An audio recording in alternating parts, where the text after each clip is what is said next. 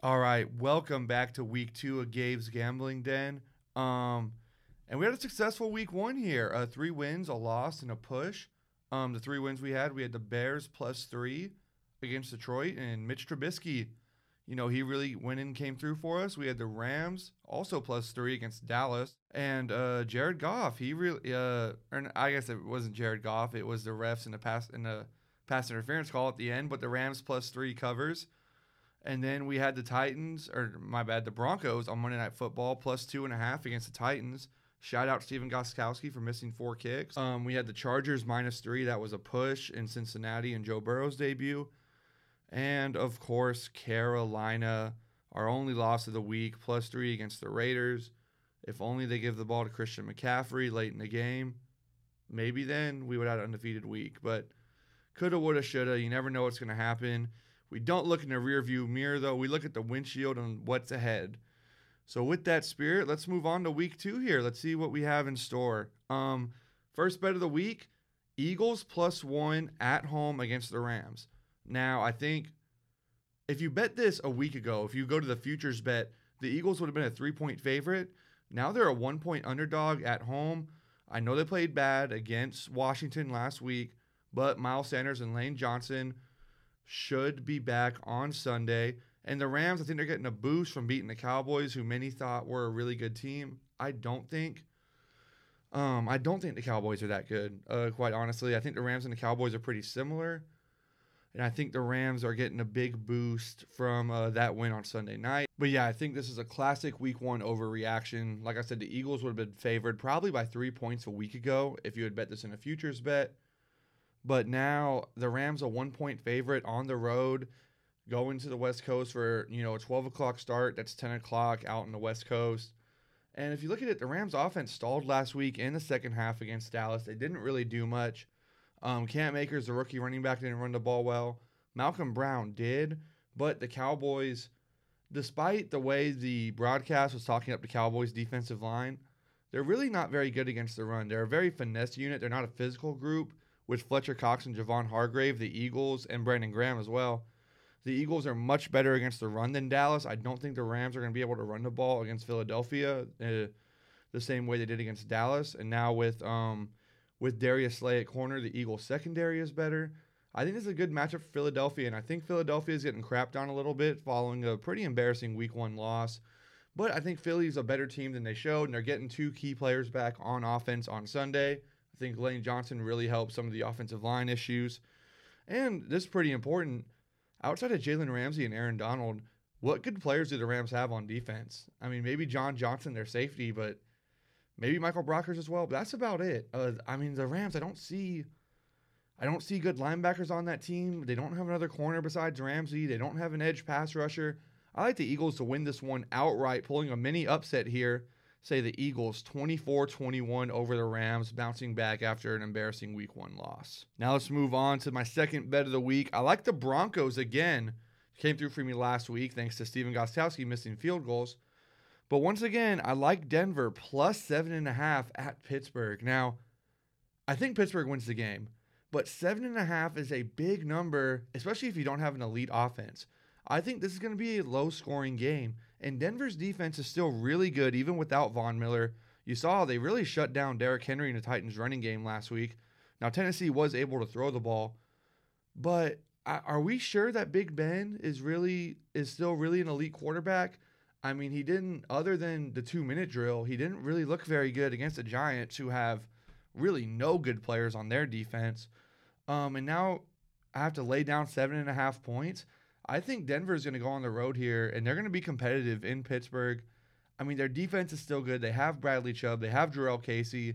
They have AJ Boye at corner. Justin Simmons is really, really good as a safety. I think the Broncos make this very competitive. I also think Denver has better offensive weapons than Pittsburgh.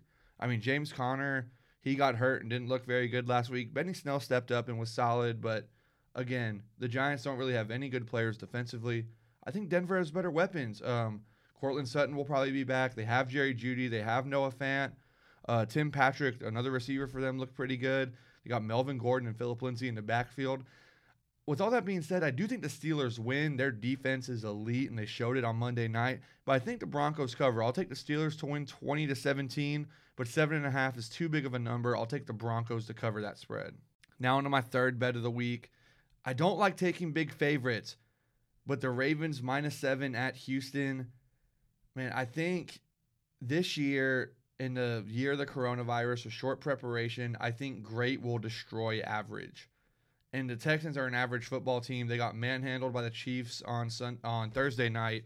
And the final score was 34-20, but it wasn't even really that close. And we saw what Baltimore did to Cleveland. A Cleveland team that is more talented than Houston. I don't know if they're better because of the quarterback, but Cleveland's more talented, and Baltimore just won 38-6. And man, this is a bad matchup. I mean, last year Baltimore beat Houston 41-7 in believe that was week 11. And I think Houston is a suspect receiving core. Without DeAndre Hopkins, you have a bunch of new guys. Brandon Cooks, who didn't do much on Thursday night. Randall Cobb, who did next to nothing. Kenny Stills, who I don't think had a catch. And Baltimore's a top 3 secondary in the league with Jimmy Smith, Marcus Peters, Marlon Humphrey. Those are 3 excellent corners. I don't really see how Houston is going to get guys open.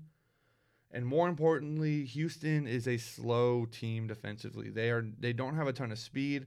That's not a good matchup for Lamar, who's the most explosive quarterback in the NFL. And they got speed on the outside with Hollywood Brown, with third-round pick Devin Duvernay. Willie Snead is good. They have a lot of options at receiver. Houston also does not cover tight ends well. That doesn't bode well for a Mark Andrews matchup. And I think the Ravens are just pissed off this year after having such a great year last year and then really blowing it in that Titans game. I think they're on a mission. And I think the Texans, they're downtrodden. They don't have very good morale right now. I think the Ravens blow them out. I'm going to say 38-21 Baltimore in Houston, easily covering that 7-point spread.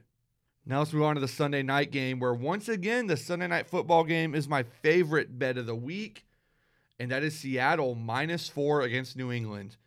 Now, we go back to week 1.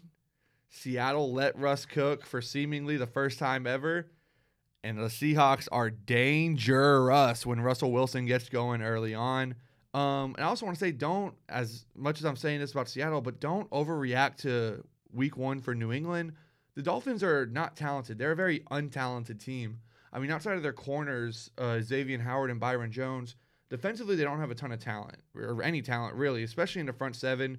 New England ran the ball a lot. The Seahawks have a ton of talent at linebacker with Bobby Wagner and KJ Wright, and then Jamal Adams, who's a safety, gets down in the box as well and plays linebacker. I think that's going to give Cam fits. And the Patriots don't really have weapons on the outside. They don't have...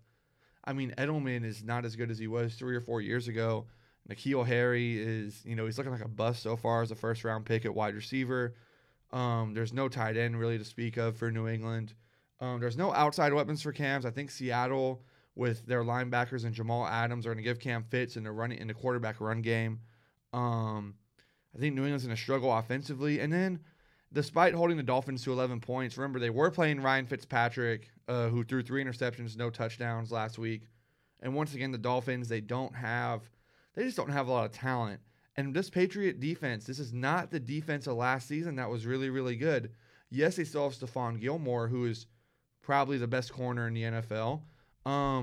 But here are guys on the unit from last year that are not there this year. Jamie Collins, Kyle Van Noy, Danny Shelton, Landon Roberts, Dante Hightower, Daron Harmon, Patrick Chung. Those are 5 starters and 3 other guys who played a ton of snaps in their sub packages.